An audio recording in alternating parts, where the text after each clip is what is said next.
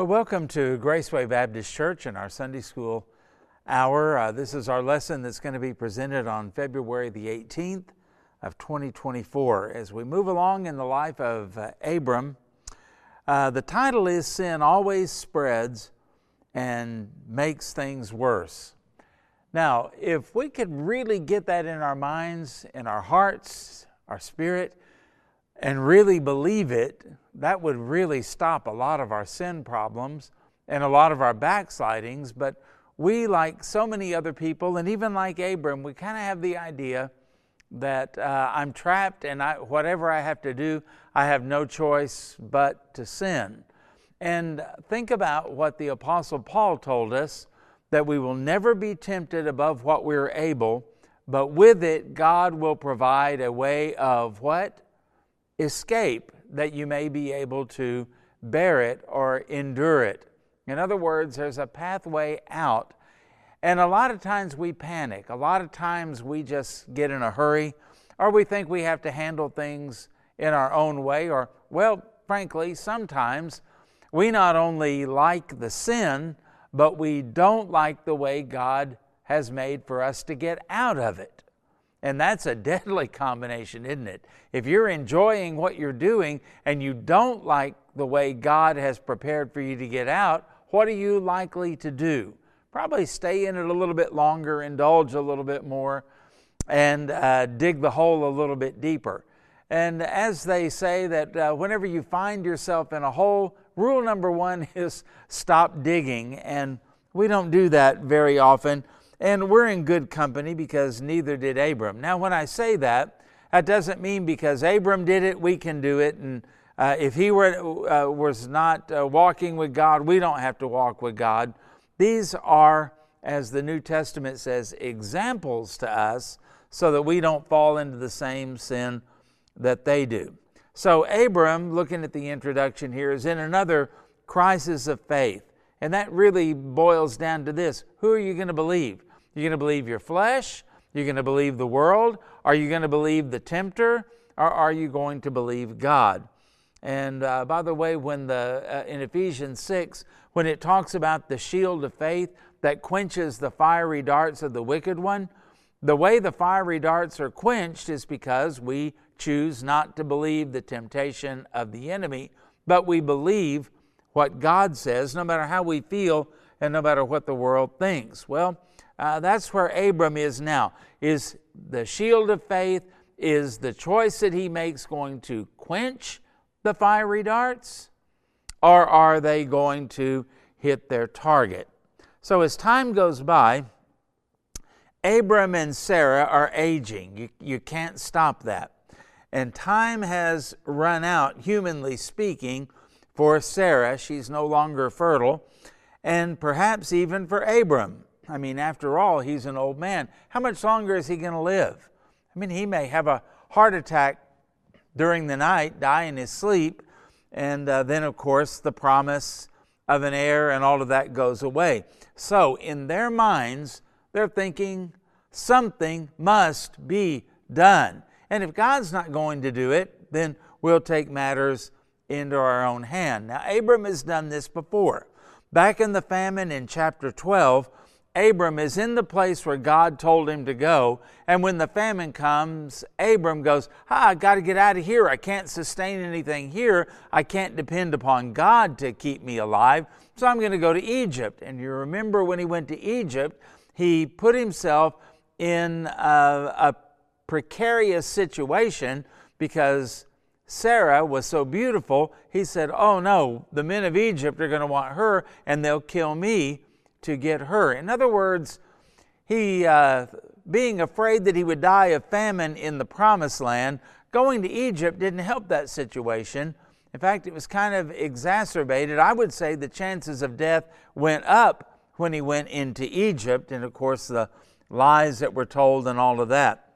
Now, Abram, throughout all of this, has been a man of faith. He believed God, and it was counted to him for righteousness.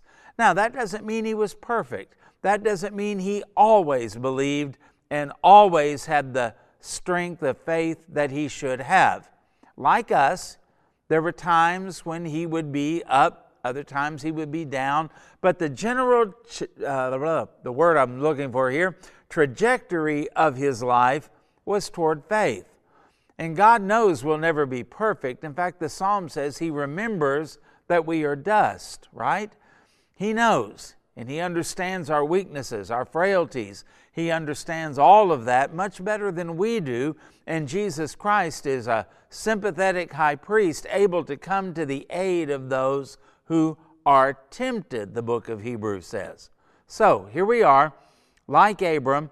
There are times when we're up, there's times when we sink a little bit, times when we do very well, maybe for a long period of time, but other times when not so well. And remember, God is not interested in perfection because you can't do that.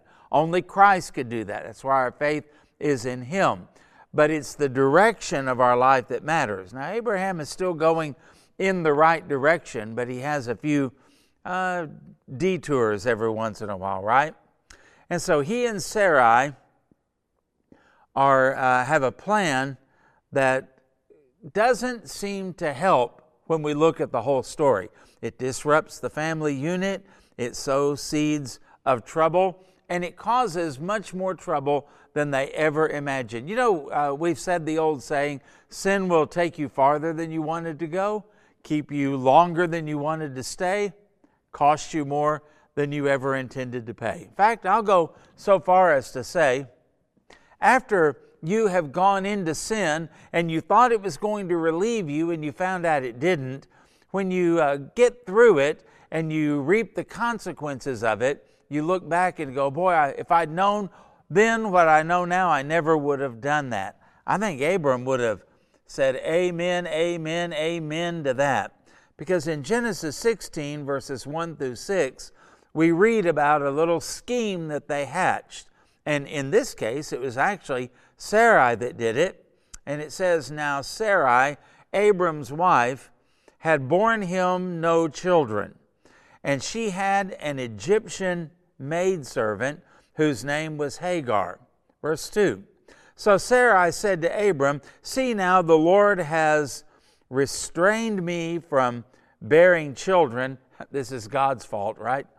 Please go into my maid, and perhaps I shall obtain children by her. Nice, neat, easy. Seems like the solution to the problem, right? What could possibly go wrong with a situation like that? And Abram agreed. So it says, and Abram heeded the voice of Sarai. Does that ring a bell? Kind of a faint bell in the back of your memory? That's what Adam did with Eve, wasn't it? He heeded the voice of Eve. And Abram is heeding the voice of Sarai. Now, there are times when we should listen to our wives and we don't, to our own peril. Think about Pilate's wife. I bet Pilate in hell today wishes he had listened to his wife. But there are other times when we are supposed to lead, and lead by not our own intuition or our own desires or our own pleasure, but heed the voice of God and the ways of God. Let's read going down to verse 3. Then Sarai, Abram's wife, took Hagar, her maid. Hagar had no choice in this. The Egyptian. They keep bringing that up. Now, I don't want to mess up the flow of the scripture, but do you suppose Hagar was one of the servants that Pharaoh gave Abram when they went into Egypt? Could be. And gave her to her husband Abram to be his wife. Okay, underscore that. This was not just a fling or a one-night stand. He actually took her as his wife. And after Abraham had dwelt 10 years in the land of Canaan. So 10 years, no children. Where's the promise? How are we going to fix this? This is their solution.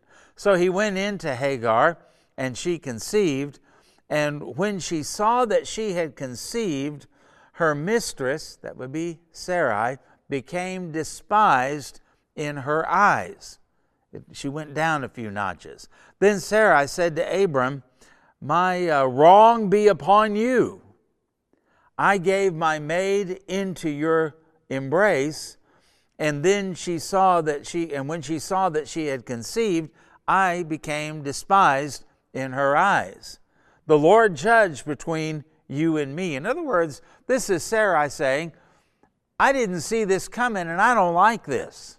And I feel like I've been demeaned, demoted. I feel like I have been overlooked. I feel like I have been set aside.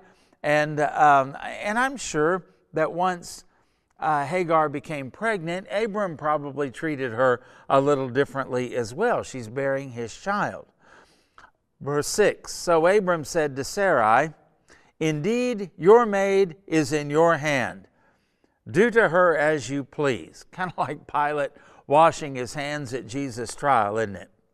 And when Sarai dealt harshly with Hagar, she fled from her presence. She ran away.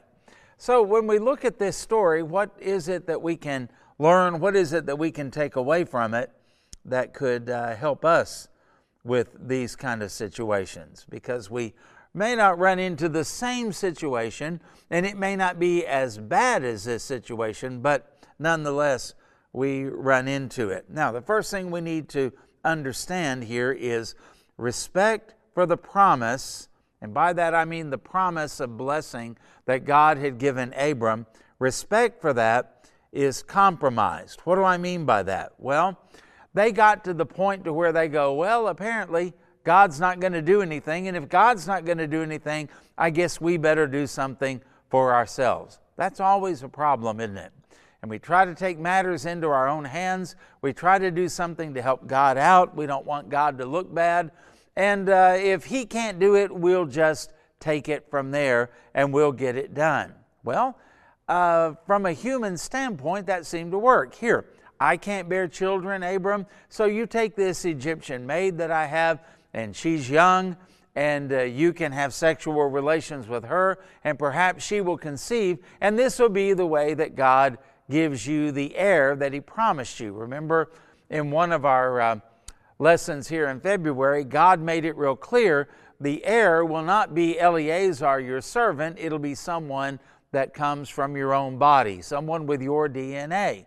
Oh, okay, been a long time, so let's make this happen. We'll help God out. Surely God will be pleased with that. Well, you remember the Bible says whatever is not of faith is sin, and whatever is not and without faith it is impossible to please God. So this wasn't pleasing to God. This is a mess. This Egyptian maidservant Hagar is going to be given to Abram, and he takes her as his wife. Now, there's another issue on that. When God created man and woman, how many men did He create? One, named Adam. How many women did He create? One, named Eve. And He said the two, not the three, not the four, not the five, not the 15, the two shall become one flesh. And what God has joined together, let not man put asunder.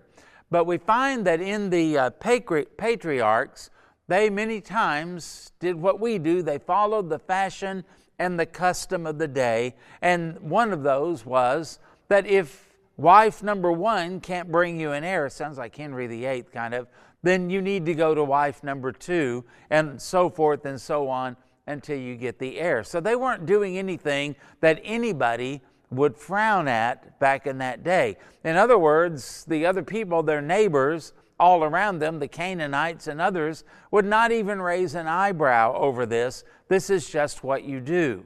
That's not what God said to do, and it's not the way God designed it, but it seemed to be the will of God to them. And as we all know, it must be right, and it must be the will of God if it seems right to us. Of course, the Bible does say there is a way that seems right, but the end thereof are the ways of destruction. This is going to be more far-reaching than they ever could begin to imagine on all of this. So God made it clear that the blessing would be an actual child of Abram's. So they twist the word of God to say, well, this will still be an actual child of yours, just like God said. You ever known anybody that plays fast and loose with the word of God, to twist it around to make it say what they want to say and to fit what they want to do?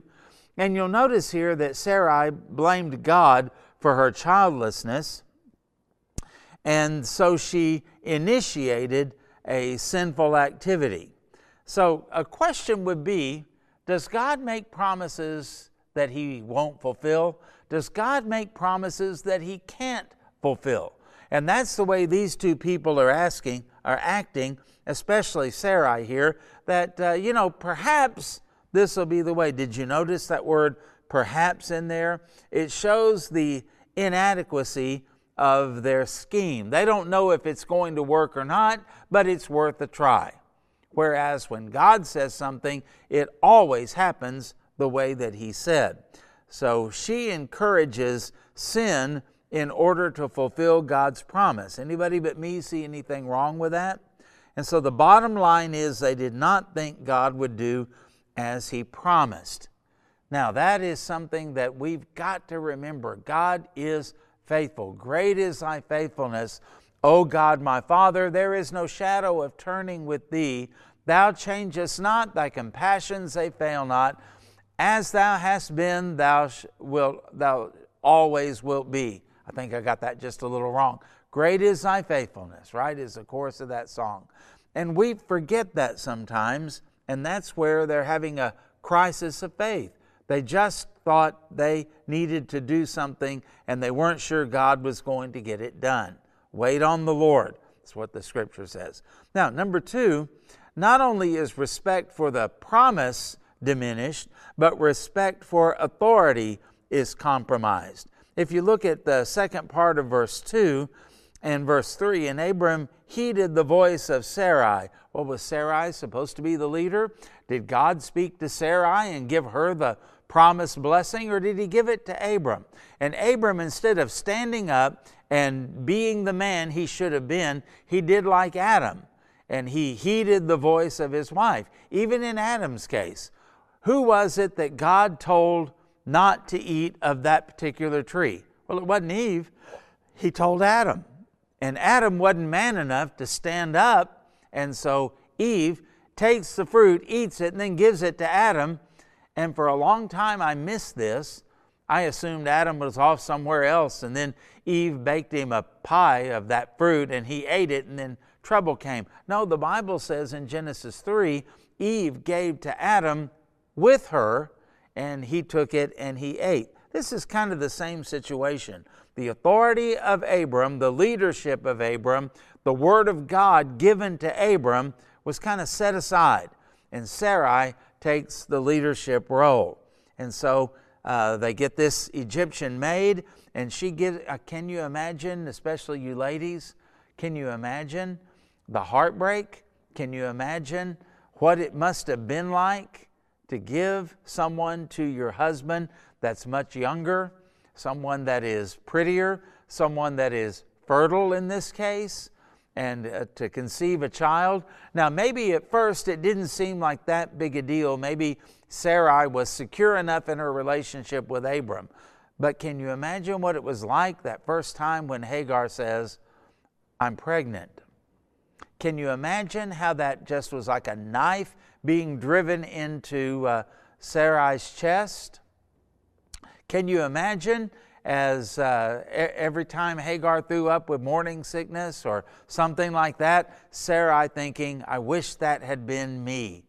Why couldn't I have a child? And resentment began to build up into her life. Can you imagine as the child within Hagar began to grow and the pregnancy began to show what it did to Sarai? Well, it doesn't take much to figure out here that there's going to be a little bit of competition and contention between the two women.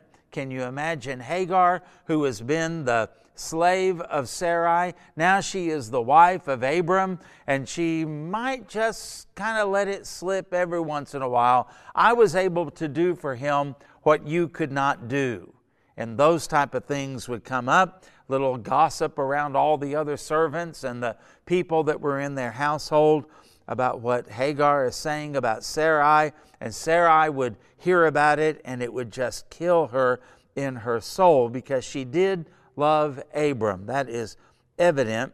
And so Abram here became a follower rather than a leader in the family. And at this point, he certainly was not a follower of God, because no matter who it is that is over us, the Bible says we ought to obey God rather than men. You say, well, Romans 13 says we're to obey the law of the land. Yes, until it contradicts the higher authority, the law of God. And so Abram here was under no obligation to do what Sarai said. He was under obligation to follow God. And so here again, it reminds us of Adam and Eve. Because, you can't expect people to be faithful after 10 years in Canaan when there's no child. Or can you? And so we, instead of waiting on God, we get in a hurry and we try to do things our own way. So Sarah influenced Abraham toward a sinful situation, but Abram was responsible for his decision. He did not have to go along with this plan. He was not trapped until he stepped into the trap. So the bottom line here is that Abram chose to sin with Hagar instead of trusting God. Now you notice in this text here, in the story that we read, Hagar doesn't seem to be implicated because, as I said earlier, she didn't really have a choice in this matter. This was something where this was her assignment that Sarai gave her, and so she did what she was told to do. So the responsibility is with Sarai and Abram. Number 3, respect for Sarai's position is compromised. No longer is she the queen of the household. No longer is she the one who is Abram's sole wife, and no longer is she in that exalted position. And so he went into Hagar, and she conceived. And when she saw that she had conceived, look at this, her mistress became despised in her eyes. Now, despised, when we read about it in the Bible, it doesn't always mean something like, I just despise broccoli or I despise liver. We've made more out of it than it used to mean. In Old English and in the original languages of the Bible, despise means to kind of take lightly, to overlook. You're no big deal. I've replaced you. I'm a bigger deal to Abram than you are, Sarai. And she was just kind of put down, overlooked, disrespected, I guess we would say. And so it's interesting that Hagar conceived so easily, unlike Sarah. And in a culture that valued fertility, Sarai became, overlooked. You're being punished, or you're not quite the woman you ought to be. And Hagar was apparently rubbing Sarah's nose in it. So the bottom line here in point number 3 is sin never exalts you. It robs, it humiliates, and it disappoints. Think of John 10:10. The thief comes only to kill, steal, and destroy. Jesus gives us abundant life. The thief never does. And I think about those times when I've seen criminals so proud and so arrogant till they get caught, until they do the perp walk, as we call it. Then they want their face covered up, or they have their heads ducked low. They don't want the cameras in their face. They don't want people looking at them. And I think that's an apt picture of sin. We're so proud, so arrogant. We're so strong in ourselves. We can handle it. It'll be okay. It'll work out. No one will ever know. And then we're humiliated. We're embarrassed to see other people. We're embarrassed that people might talk about us. We don't want anyone to know about any of it. That's just the way it goes, and we need to remember that. Number 4, respect for life is compromised. Now, this story takes an interesting twist here, and Sarah said to Abram, "My wrong be upon you." Really? Can you do that? I would be more than happy to put all of my sin on somebody else. Well, I can, actually, because I can put my sin on Christ because He can bear it, but Abram can't. And Sarah is wanting to shift the blame. This isn't really my fault. You didn't have to go along with this. You should have stopped me. You should have said something, right? My sin be upon you. I gave my maid into your embrace. That smacks of a little jealousy there, doesn't it? And when she saw that she had conceived, I became despised in her eyes. The Lord judged between you and me. So Abram said to Sarah, indeed, your maid is in your hand. Now, what did he just do? He just demoted. He didn't say, my wife. He said, your maid. Poor Hagar. She's been taken up. Now she's taken down. She's still pregnant with his child, but Abram just says, hey, she's in your hand. She's your maid. Do with her as you please. And when Sarai dealt harshly with her, she fled from her presence. Now, the family order is disturbed. The relationships are all messed up here. And Sarai seems to blame Abram for the situation. And she didn't expect to be despised. You can just imagine that Sarai thought she was going to be a hero. Sarai thought, if I give him my maid and he has a child, then God can bless that child. And who will I be? I will be the loving wife who sacrificed my marriage for somebody else, and somebody else bore the child, and God is now pleased, and everything is hunky-dory. That's a Hebrew word for everything's cool. But that didn't happen. And so you find that Sarai feels like she's being overlooked, she is being despised, she's being put down, she is not being respected as she should be in this. And so Abram just says, take her back and do with her what you want to do. And he kind of apathetically washes his hands of the situation. Hagar is bearing his child, and he says, do whatever you want to with her. I think Abram was a little bit afraid of Sarai. And we find here that as a result, Sarai was cruel to Hagar, and Hagar fled. Now we have to think about what this means. A pregnant woman running into the wilderness. Now wilderness in the Bible is not Daniel Boone wilderness with trees and forests and creeks and rivers and all of that. Bible wilderness is desert. There's nothing to drink. There's nothing to eat. The heat is unbearable. There's very little shelter from it. And so Sarah was cruel and Hagar fled. Now, what's going to happen? This is, look at that last bullet point, to the peril of Hagar's own life. Sorry, wasn't the last. It was the last on that page on my Kindle. So think about it. This is to the peril of Abram's baby's life. They had this baby, and they had Abram conceive a child with Hagar for the blessing. Now it's a castaway. It's a throwaway. Kind of like we think about abortion babies being disposable babies. That's a horrible thing. Well, that's what this is here. Hagar is probably going to die in the desert, and with her, the baby is going to die as well. So you see how everything has come around to, gotta have a child, gotta have a child, gotta do anything to get a child. And then it turns around to the end of, who cares about the child? I know it doesn't say that, but that's what we really are finding here. So the bottom line in point number 4 is, whatever is not of faith is sin. And this was a sinful, horrible situation. So let's read our conclusion. In the arrangement of the narratives in Genesis, this chapter is parallel to Genesis chapter 12, the famine passage.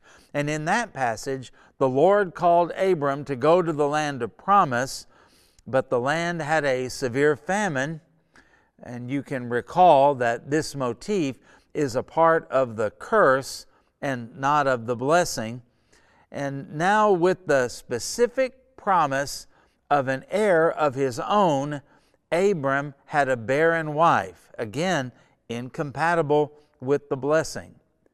And just as the famine produced a test for Abram's faith in the promise, so did this barrenness of his wife. But it set in motion the dubious activities of Abram and Sarai. Did you get that? Dubious activities of Abram and Sarai.